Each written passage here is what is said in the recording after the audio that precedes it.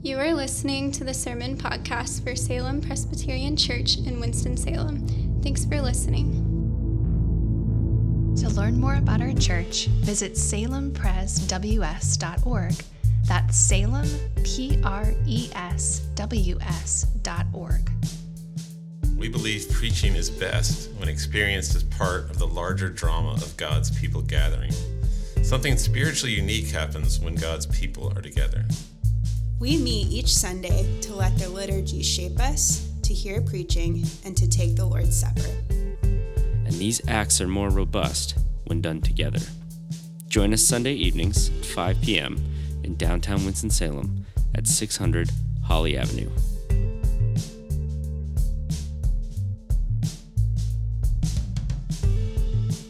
All right, I'm going to read the scripture tonight. Our passage is Acts 3, verses 1 through 21. If you want to take a moment to turn there are Bibles in your pews.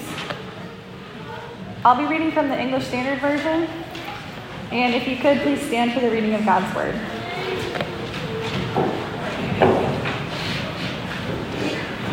Again, the passage is Acts 3, verses 1 through 21. Now Peter and John were going up to the temple at the hour of prayer, the 9th hour. And a man lame from birth was being carried, whom they laid daily at the gate of the temple that is called the Beautiful Gate, to ask for alms of those entering the temple. Seeing Peter and John about to go into the temple, he asked to receive alms. And Peter directed his gaze at him, as did John, and said, "Look at us." And he fixed his attention on them, expecting to receive something from them. But Peter said, "I have no silver and gold, but what I do have I give to you. In the name of Jesus Christ of Nazareth, rise up and walk." And he took him by the right hand and raised him up, and immediately his feet and ankles were made strong. And leaping up, he stood and began to walk, and entered the temple with them, walking and leaping and praising God. And all the people saw him walking and praising God, and recognized him as the one who sat at the beautiful gate of the temple, asking for alms. And they were filled with wonder and amazement at what had happened to him. While he clung to Peter and John, all the people, utterly astounded, ran together to them in the portico called Solomon's. And when Peter saw it, he addressed the people. "Men of Israel, why do you wonder at this? Or why do you stare at us, as though by our own power or piety we have made him walk? The God of Abraham, the God of Isaac, and the God of Jacob, the God of our fathers, glorified his servant Jesus, whom you delivered over and denied in the presence of Pilate when he had decided to release him. But you denied the holy and righteous one and asked for a murderer to be granted to you, and you killed the author of life, whom God raised from the dead.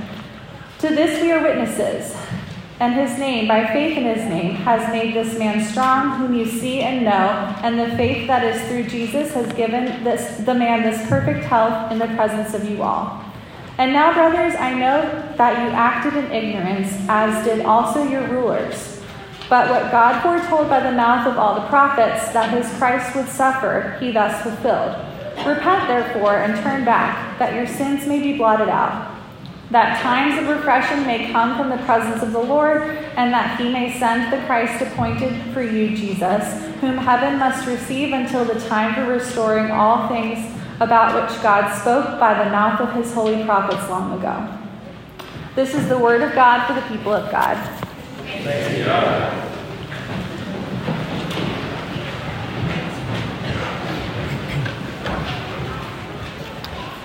So my name's Ben Milner, one of the pastors here, and we're glad that you're here, especially if you're new. We're looking at the book of Acts, and the book of Acts is the first book after the four Gospels because it is the continuing work of what Jesus did in the Gospels. In fact, some commentators say that the book of Acts should not be called the Acts of the Apostles, but the Acts of the Ascended Lord, because the book of Acts is all about the ascension of Christ. That happens in the very first chapter, that the same Jesus that died and rose from the grave then ascended. And when we say ascended to the right hand of the Father, we're talking about him entering into a different dimension, almost as if we live on a flat plane and then he enters into a vertical dimension that we have no access to. So it's not that he went up into outer space, but he is now ruling this world in another dimension. We don't know from where. That question doesn't even make sense, from where. But he is ascended. He is now, and he has a full authority over all of heaven and earth. This crucified, risen man And now what he does is he sends out his Holy Spirit. That's in Acts chapter 2 at Pentecost. And he makes his church into this living temple, the temple of the living God, which is his body. And so we are his body. And what we do is that we bear witness to him as the body. That is our job description. The church in the book of Acts is a living temple that bears witness to the reign of Christ. So when people see the church, they should say, Jesus must reign over the world because of what's going on in that. That doesn't make any sense what's happening there. And so there must be some Lord that is reigning over the world, and that's Jesus. So we are the living temple. And the temple, when you went to the temple in the Old Testament, the Holy of Holies, you were supposed to feel like you were walking back into the Garden of Eden. It had imagery. It had these cherubim that looked like the cherubim in the Garden of Eden. It had these flowers and palm trees that were scrolled onto the fabric in the temple. It had the menorah, which was like the tree of life that was in the temple. All these images, you're supposed to feel like you're walking back into the Garden of Eden. And the refreshment that you would feel in the Garden of Eden, you were supposed to feel when you went into the temple. So if we're the living temple, then there should be a refreshment that comes. And I've felt it before in walking into churches. You walk in and you feel the presence of the Holy Spirit. You feel the refreshment of being in the temple. And when we traveled to Hawaii, I had the great gift of being able to go to Hawaii one time, which was the most beautiful atmosphere I've ever experienced in my life. And when we got out of the Honolulu airport, you can literally feel a difference in the air. You can feel something about it is incredibly refreshing. Of course, you hear the sound of the birds, and you smell something tropical, fruit or something like that. But it's kind of like the atmosphere of the Honolulu airport is supposed to come into, like the ceiling being ripped off and some kind of new atmosphere. Some refreshment is supposed to come when someone enters into the church. Or it doesn't have to be a building, it can be a house, it can be some gathering of Christians. But that's what verse 20 is talking about, that right now, Peter is saying right now that the refreshment is supposed to be happening here and now on earth by the power of the Holy Spirit through the witness of the church. And that one day, that refreshment that is temporary and occasional is going to be a flood, like the entire ceiling caves in and the entire atmosphere becomes Hawaiian. And so there's the time of refreshing, and then there's the restoration of all things. And if you notice when Susie read that, you had both of those in that last part. You have the times of refreshing now, and then you have the full restoration of everything. That the times of refreshing are simply a preview of. It's an appetizer. So first, the refreshing. Verse 1, Peter and John were going up to the temple at the hour of prayer. Now, last week we saw that they were at the temple a lot. In fact, if you look at Acts chapters 2 through 7, they are in the temple 12 times. So it keeps mentioning the fact that the church is going to the temple. And I used to think, are they confused? Did they not realize that the temple is not where the glory of God is anymore, that they are where the glory of God is? And no, they're not confused at all. They're not the least bit confused. They're going to the temple because they're saying, that's not the temple anymore. That's a dead temple. That's not where the Holy of Holies is anymore. We are the living temple. And so they come to the temple as a witness, and it's the kindness of God that God would send his people to the temple steps and show the people in the temple, this is the new temple, these people. It's not a building anymore. It's this group of people. And so in verse 2, it says, a man lame from birth was being carried, who they laid daily at the beautiful gate of the temple. That's one of the entrances of the temple, which was obviously beautiful. So an especially beautiful entrance. And he came there to ask alms. So he's begging the people who are entering into the temple. And this is why we need refreshment, because this happens every day all over the world on the steps of many churches, temples, mosques, that there are people that are begging who are not well. People who are, their legs don't work like this man, or their mind doesn't work, or their shoulders don't work, or whatever it is. But this is the beautiful gate of the temple of the living God, and there is a broken body of an image bearer who is begging. And that's not right. That's not refreshing. That's why we need refreshment, because we live in a dry and weary land where there is no water. as the psalmist says. And he can't get in the temple. That's not right. He's not supposed to be blocked from the temple. He's supposed to be in the temple to be healed, but he is out there every day, it says. He was daily laid at the gate of the temple, and he never took a step in his entire life. And that's not the way things are supposed to be. That's why we need refreshment. I have this thing called the Panera Sip Club, which I'm not fully responsible for, so don't blame me for that. It's a thing where you can go to Panera every 2 hours and get a drink, whatever drink you want, however large drink you want. And I use that quite a bit because there's a Panera near our house, which is a dangerous thing. And I highly recommend the Sip Club. But the thing about that Panera is every time, if you know that Panera near the hospital, it's at Cloverdale and Miller. And whenever I go in that Panera, like without fail, there's someone in there who needs refreshment, someone who is struggling. In fact, I know some of these folks by name because I've been there so many times, and they're often there, and they need a great deal of help. They're not getting the Sip Club. They are struggling, and they often ask for money or for me to buy something. And I'm like, let's go to Subway, not Panera. But the people that are there are hurting terribly. And if you work in the hospital, if you are in the ER, the ED, OR, waiting room, if you work in healthcare at all, you see the deep need for refreshment. If you teach in a high school, someone was just telling me who teaches at a local high school that literally you can smell the drugs. You can witness.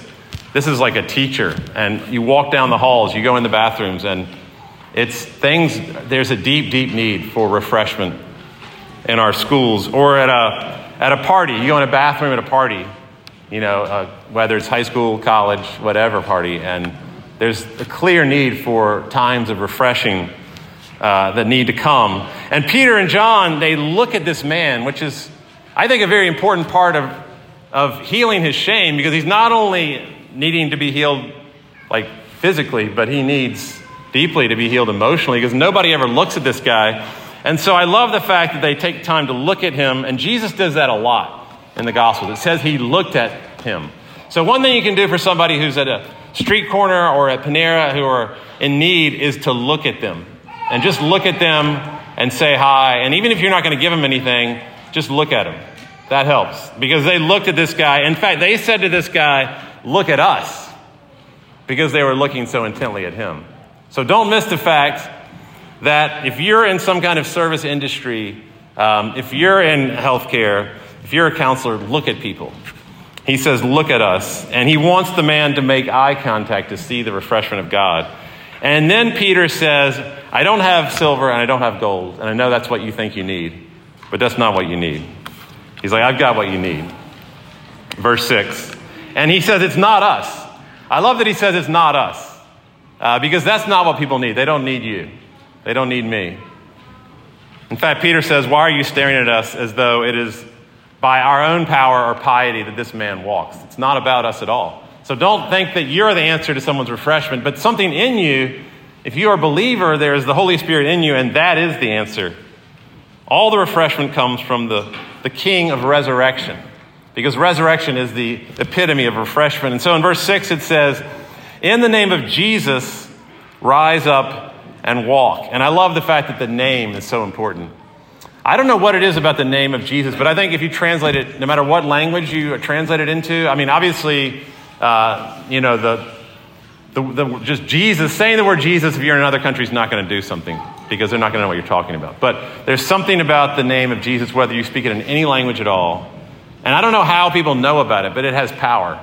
There is something with power inherently in the name of Jesus. In fact, in the Old Testament, the word name sometimes does things. It's like God's name. Just by saying Yahweh, things happen. His name is so strong that when they mention it, it physically heals the man.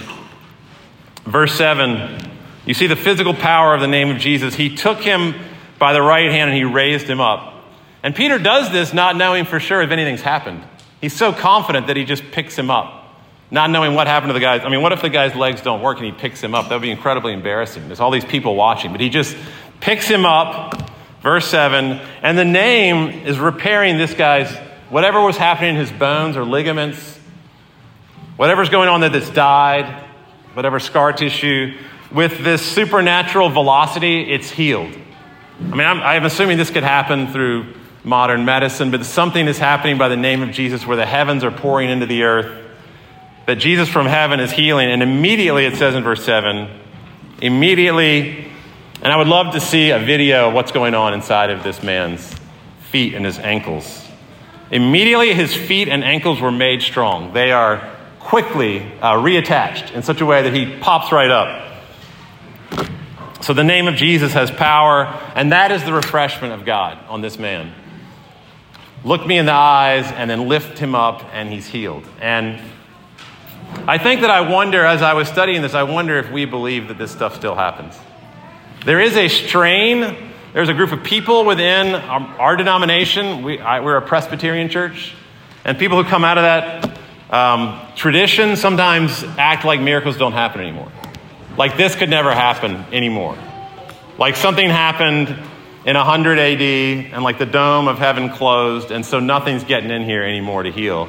And I just think that's not the case at all. In fact, I don't think that's the best Presbyterian tradition at all. I think that's a tradition of Presbyterianism that's gone wrong. I was in the ER at Baptist on August 22nd, 7:15 p.m., just gotten off the phone call with one of you. And all of a sudden, there was this massive pain in my chest. A lot of you know this. I had suddenly an IV in both arms, and I was waiting, and the pain was growing, and I did not know how long I was going to be there. It was incredibly, the pain was growing. I didn't know what was happening. I was feeling like probably I'm not going to get out of this hospital in the same way I came in. I can't imagine that I will leave this hospital because I knew I was having a heart attack. And I could tell it was probably pretty bad given the pain. But as they wheeled me back into the OR, and it just happened that the head of the surgical team was there at that time, even though it was 7:15. I saw my friends as they wheeled me around. I looked over to the right, and there was a waiting room, and there were friends of mine that were praying. I knew they were praying. And it felt like I went in that room and it felt like the atmosphere had honestly changed. And I knew they were praying for healing. I knew they were. And I heard later that a lot of people were praying for healing. And the thing that happened in my heart just should not have happened. I mean, the fact that I got out of the hospital was really literally nothing I had to change in my lifestyle or diet or anything. And my heart still, the ejection fraction was about the same. There was literally no damage to the heart at all. Even though it was a total occlusion for like over an hour, it just didn't make any sense. And I don't know medically, what happened, but I know that the same Jesus that healed that man healed my heart. I know that. And I know that all of you either know someone or you had that happen, and that happens. I'm just going to tell you that happens. So, some of you have stopped acting like it does happen, and you've stopped praying for things like that, and you have given up on the miraculous. You've given up on what the book of Acts calls signs and wonders. I think signs and wonders is a better term than miracle, because sometimes we're like, well, that wasn't really a miracle because the doctors did that, or that would have happened anyway, so forget about the word miracle. Let's just say it's a sign and a wonder. It's a sign and wonder that Christ is reigning from heaven, and that's part of his refreshment. He's witnessing to his reign on earth. So I'm telling you, this has not stopped happening, and that we need to pray for it. And it doesn't have to be physical healing, but it could be in your office space. It could be in a classroom you teach in a dorm room, on your neighborhood. But there's any place where there is dreariness and dryness and weariness, we need to pray for signs and wonders. It says in verse 10, they were filled with wonder and amazement at what happened. And that should still be happening today. Wonder and amazement. It's so magnetic that in verse 11 says he clung to Peter and John. I had never noticed that detail till this time, but I love the fact that he would not let them go. And not only was he clinging to Peter and John, but the entire crowd ran to Solomon's portico in verse 11. So it's magnetic. It keeps him there and it draws them there because it is so wonderful and amazing.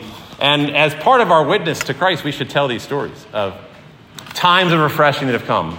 Think about times of refreshing in your life that have happened and tell that story as a witness. Bear witness to Christ. So that's the first point. The second point is that the time of refreshing is not the point. Okay, the time of refreshing may or may not happen. We're all going to die. Okay, we're all going to die, so that means that the time of refreshing doesn't take care of that problem. Because even though we're refreshed, it's going to end in death. This crippled man died. He died. So even Lazarus, who was raised from the dead, he died. So the time of refreshing is not enough. It is a preview. It's a great preview, but it's a preview of the restoration of all things, which is the real juice in this passage. Verse 21, the times of refreshing have come until the time for restoring everything. And then Peter says, and by the way, the prophets have been telling you this for thousands of years. You should have known about this. Because the time of restoration, it's going to happen just like the prophets told you. Whether that be Moses or the Psalms or Isaiah or Jeremiah or Ezekiel or Micah, you have been promised that this thing would be restored. And when the prophets talked about the time of restoration, please hear this. They were not talking about heaven, okay? It's not about heaven. It's about this planet being restored. It's about the physical world, the biological, the green, organic matter. It is about these things, our hands, our feet, our shirts, our hair, our minds, our brains. The prophets don't have anything that is not physical in them that has to do with the restoration of all things. It's just not in there.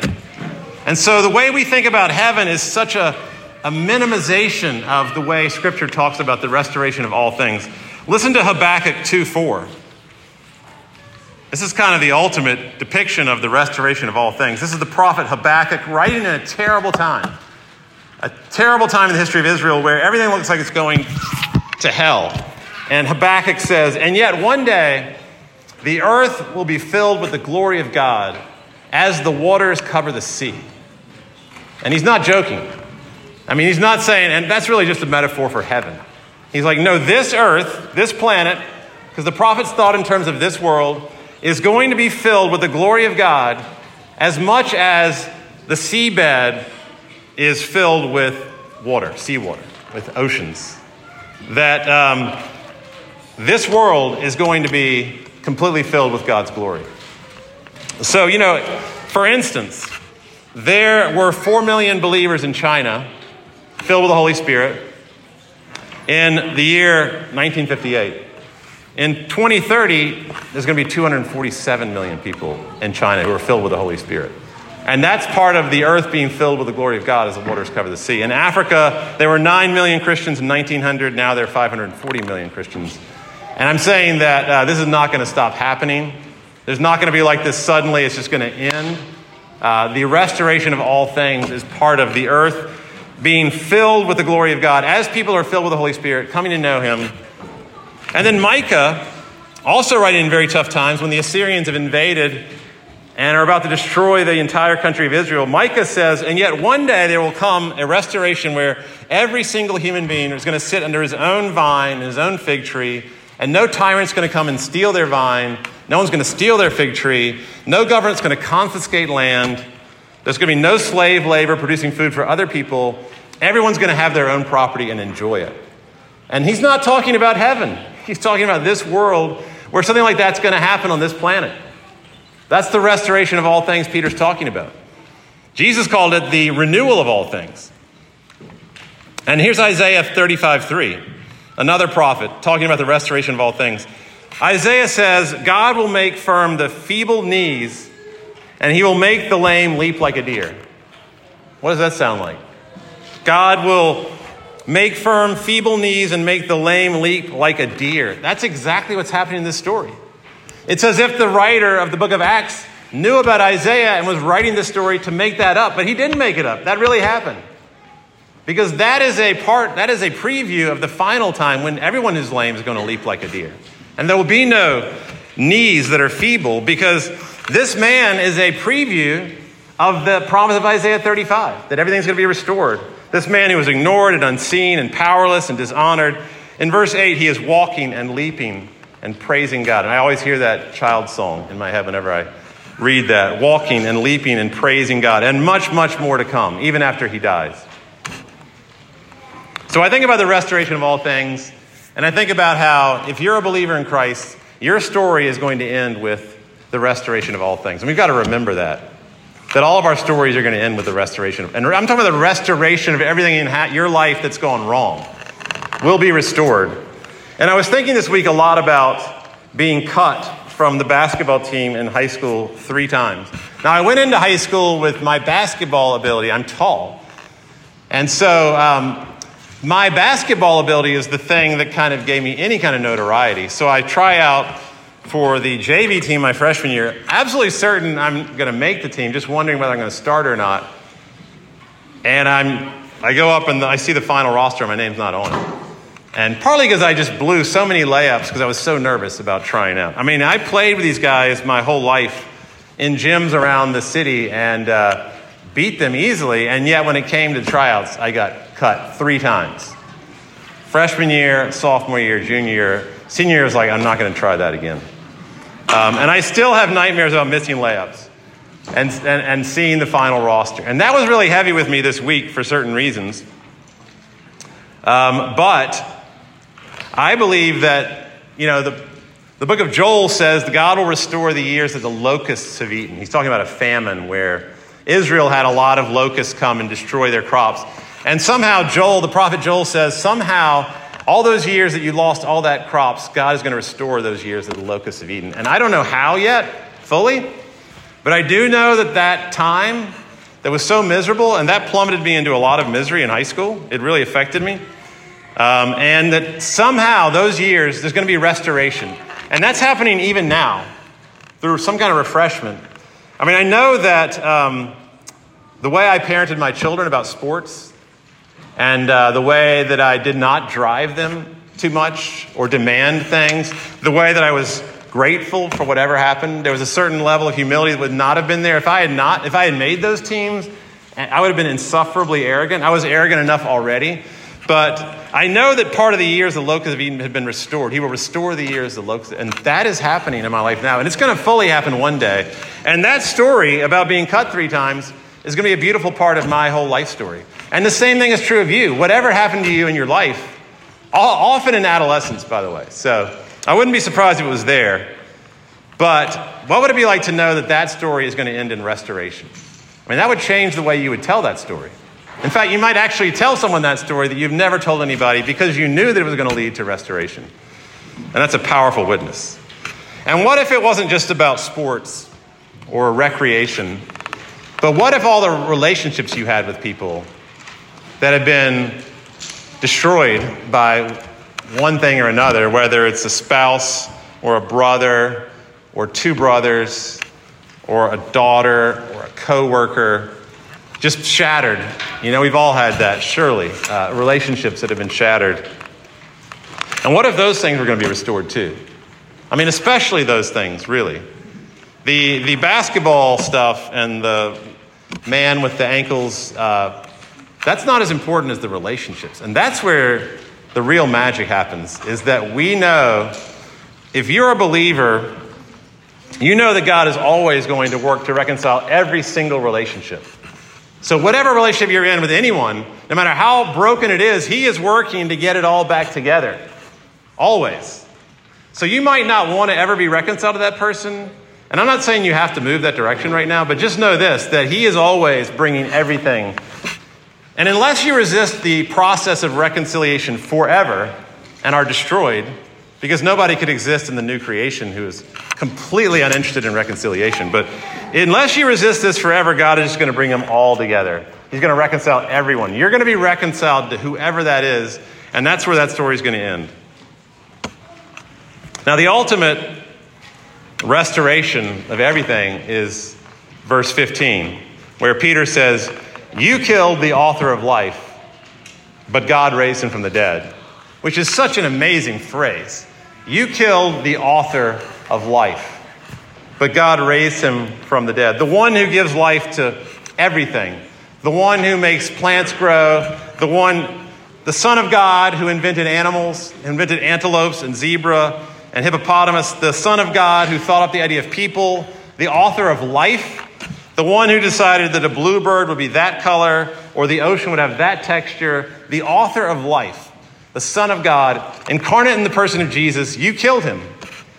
You killed him, but the good news is that the author of life cannot stay dead because life is more powerful than death. And that is how everything's going to be restored, is because he restored. If he can break through death, he can break through anything that's ever happened to you. And he exploded out of the grave. And even as we killed the author of life was raising us from the dead. And so...